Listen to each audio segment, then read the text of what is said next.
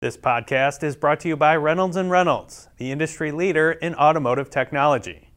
Find out what Reynolds is up to in the digital retailing space by visiting rayrey.com/retailanywhere. That's REYREY.com/retailanywhere. Hello, and welcome to Daily Drive. It's Monday, March 28th, 2022. I'm Jamie Butters, Executive Editor of Automotive News. Tesla gets a case of corona, the chip shortage pinches GM, and another UAW official pleads guilty. Also, if you have to get stuck in a traffic jam, it might be more fun if Beyoncé was with you. Would a virtual Beyoncé be good enough? We'll talk about the possibilities a little later. First, let's run through all the news you need to know to keep up in the auto industry. Former UAW official Tim Edmonds pleaded guilty on Friday to money laundering and embezzling $2.2 million in union funds. He faces nearly 5 years in prison. The Justice Department says Edmonds is the 17th defendant convicted in the government's ongoing corruption probe of the UAW, or relating to illegal payoffs to union officials by executives at the former Fiat Chrysler. Prosecutors have alleged that Edmonds, who served as financial secretary for Local 412, systematically drained its accounts of more than $2 million, money he used for gambling and to purchase luxury clothing, high-end automobiles, and firearms. The global microchip shortage continues to hinder production, even of key models like profitable pickups. General Motors says its Fort Wayne assembly plant in Indiana will be down for 2 weeks, starting April 4th. Workers there build the light-duty Chevrolet Silverado and GMC Sierra pickups. A GM spokesman says overall the company has seen better consistency in semiconductor supply in the first quarter of this year compared with last year as a whole. However, there remains unpredictability in the chip supply base. GM's other light-duty pickup plant in Silao, Mexico, will continue to build Silverados and Sierras while Fort Wayne is idled. Auto Forecast Solutions says nearly 295,000 vehicles have been cut from North American production plans this year because of chip shortages. Over in Europe, where Russia continues its violent assault on Ukraine, Volkswagen will delay the launch of its ID.5 battery electric vehicle by a month. That's because of disruptions in the supply of wire harnesses from Ukraine.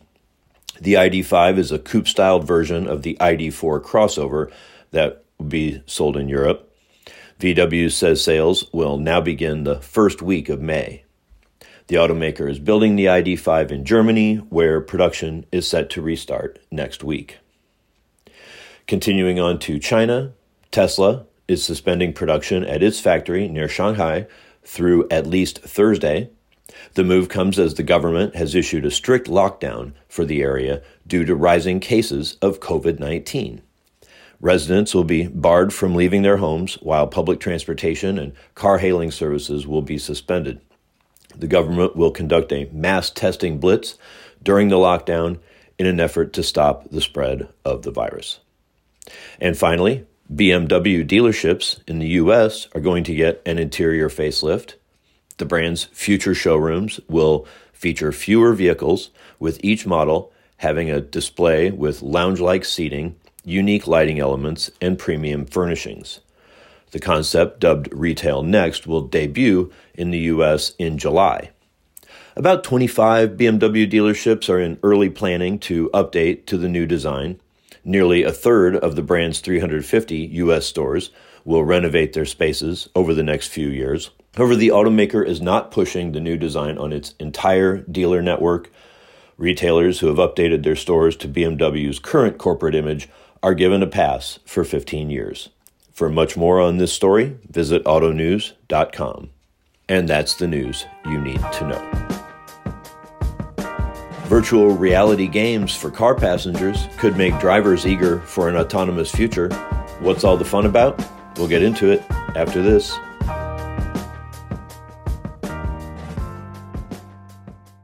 As online experiences have continued to evolve, it's clear dealers need an approach that will keep them in the business for the long term. Chris Walsh, Casey Edwards, and Dave Bates, top Reynolds executives, sat down to discuss today's digital retailing landscape. Here's an excerpt from that roundtable discussion. So what are dealers trying to do to get this fully online and online to in-store experience? I mean, that's a great question. And honestly, it's kind of a hard one to answer because retailers are kind of defining and using digital retailing differently. You know, to some dealers, it's selling a car. To others, it's sales and F&I. And they tend to be approaching it in chunks versus, you know, kind of a holistic approach. And then you end up just focusing on one or two things when you need to focus on, you know, more of a big picture. Digital retailing is dealership operations, period. Reynolds' Retail Anywhere approach focuses on streamlining dealership operations and improving profitability. For more information about this big picture, holistic approach, visit rey.com/retailanywhere. That's REY.com/retailanywhere. Welcome back to Daily Drive. I'm Jamie Butters. We write and talk so much about technology in the auto industry, batteries for EVs, lightweight materials, automated driving.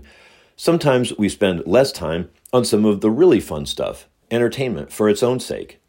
In time for Oscar season, we at Automotive News had Marcus Amick, a longtime automotive journalist based in Los Angeles, update us all on breakthroughs in display screens for movie watching, virtual reality video games, even getting around in the metaverse while riding in the backseat of a car. While in some ways the latest innovations are baby steps toward the potential uses in a future when cars can drive themselves and everyone in the car is a passenger, but some cutting-edge technology is coming to market this very spring, with Audi planning a virtual reality system for backseat passengers. Let's go to my chat with Marcus. Marcus Amick, welcome to Daily Drive. Thank you for having me, Jamie. It's great to be on. You've been doing this really cool project for us at Automotive News, writing about the cutting edge of in-vehicle entertainment.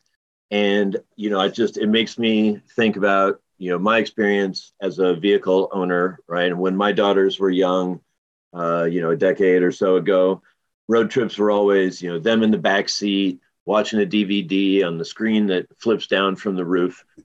How is the in-vehicle movie watching experience changing? What's the coolest tech in the pipeline?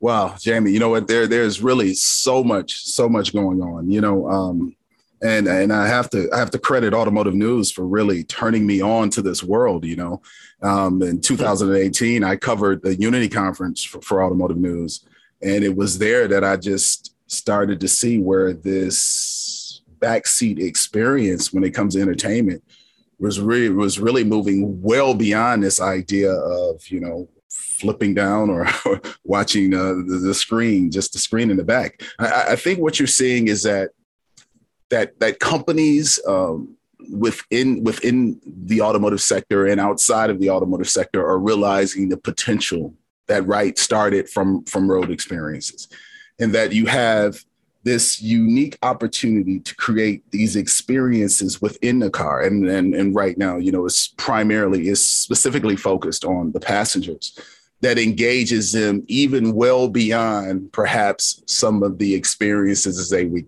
have in home theater. So we're seeing everything from these cinematic screens that are now, you know, being implemented, to actually streaming services and packages that are being developed specifically for automotive, for rear seat passengers, and some really innovative technology that is moving it, even, if you will, for the passenger beyond the experience of just sitting in the back seat. And I think one of the companies that really speaks to that is Holoride, you know, and some of the things they're doing with their VR sort of experiences, in creating these immersive gaming experiences where it literally, you know, and I've actually had an opportunity to experience this, where literally you're in the back seat and you're playing these games, and it is as if you are at Universal Studios. You know, here in LA, I'm not too far from Universal Studios, and it literally is comparable to being at Universal Studios. Wow. And that's while you're riding in the car. That is while you're riding in the car. So literally you are sitting in the rear seat. and you are wearing, the VR headset, and you are playing a game where it looks like aliens might be coming up to the window from outside the vehicle, and you are, shooting the aliens, watching your points tally outside of the vehicle, right. As another alien is coming around the corner. And what's really unique about the technology of HoloRide is that it's integrated into the actual vehicle's navigation and data points, where it's the content and the gaming is developed as such, where it interacts with, say, the turn of the vehicle to put you in a different space in the game and to interact you in a different way with the game. So, say, for example, if you are making a turn to the right, there might be a monster of some sort coming around the corner to the right and comes up, near the window, or seemingly near the window. Right. So yeah, it's literally mind blowing. It really is. So you wrote in the package about another company, Magnipus, and some of the things they do. And I was at the iPace introduction, iPace reveal they did, and it was, like you said, totally immersive. It was like, if you were in Space Mountain, and it was, really intense. I felt like some of the people, some of the times turned and kind of bumped into each other, or, would have if we had the chance to move around more. I think we were trying to stay in our seats, but, right. I wonder sometimes if you're playing a game, you're playing a shoot 'em up game where it's exciting, is it going to be a distraction to the driver? Is there a chance, like you're trying to shoot and you whack the driver in the head, or just, shriek when you turn to face the monster? Well, you know what? You bring up some legitimate concerns and questions that have come up about, all of this technology and all of these screens and all of these, these interactions. Of course, these companies, companies like HoloRide would contend that they have taken into account all of those safety concerns. But I mean, let's be honest. We know that there are some people that, we are a little nervous if we're in the car, if there is nothing going on in the car, no audio, Right. It is, I think that is probably going to be one of the biggest challenges as this technology moves forward, and there are a couple of people that speak to that in the package of stories that, we have developed here for the Automotive News, special. But I think it's going to level out. And I think what you are seeing, and I think some companies are a little bit more forward in saying this than others. But what they are attempting to do is they are setting the stage for whenever we get to fully autonomous vehicles. That's what they're doing. I think they are looking at ways that they can begin to integrate these experiences in the vehicle, realizing that the first priority and the safest is absolutely, the passenger, the rear passenger. But I think as that we move closer towards fully autonomous, and Jamie, you would have a much clearer idea of where we are in that world, but I think as we push closer towards that, you're going to start seeing more of these technologies and these experiences roll out. I'm going to tell you one of the things that is really interesting to me about the space that says a lot about what companies believe is its potential, right? And how you can tell that there's something else going on here beyond the backseat passenger is the partnerships, the collaborations in this space. Even HoloRide, they have Anthony and Joseph Russo who are advisors or sit on their advisory council. Now, I posed a question to HoloRide specifically and said, hey, so are we looking at, content that is going to be in these vehicles that where Anthony and Joseph Russo, who have created these amazing films within the Marvel universe, are they going to be creating in-vehicle content experiences? They would not answer yes or no. But here's what we know. The fact that they are on the advisory council and you have that kind of talent in-house, right? Those kind of names that are involved in some capacity and advising you in the direction of where you are headed with this from an entertainment standpoint says to me at some point, I am going to bet that both Anthony and Joseph Russo at some point are going to be creating content in this space. And I think the same speaks for, Magnibus, the fact that it was founded by, two Oscar winners, Brent Grossman and Alex Inning, speaks to, the type of investments and the type of content and the business models that you are going to start seeing in this space. I thought it was really interesting that you characterize this as sort of, practicing for a self-driving future, for an era of automation. But I also wonder how much this sort of intermediate step, the electrification, plays a role. Is there a thought that, if people have to park for 20 or 30 minutes to get a decent, to recharge, that they need some more entertainment while they're sitting there? Well, it's interesting you said that, because I have been trying to track down this startup that I think is focused on that very thing, right? That they are looking at those short form, let's call it short form content, right? Experiences where you have this opportunity to really, engage people while they are charging their vehicles, or while they are in, I think the example I used in one of the pieces is comparing it to coming, from a Beyonce concert, and being kind of stuck in traffic. But in the midst of being stuck in traffic, having the capability to tap a screen and have a digital version of Beyonce appear in the car and give you a personal recap, of her show from the concert. So I think you're exactly right. If you look at, say, for example, the time that it takes you to charge a vehicle, there's a great opportunity here, right, for this really engaging short form content. So I am absolutely 100% sure that we are going to start seeing some business models specifically focused on that in that area. Interesting. Okay, so before I let you go, self-driving cars mostly out in the future, electric vehicles, 4% of the market. What is coming soonest? Is it there's an Audi system, an Audi virtual reality? There's an Audi system. The Holoride VR experience is going to be rolled out or offered in Audi in June.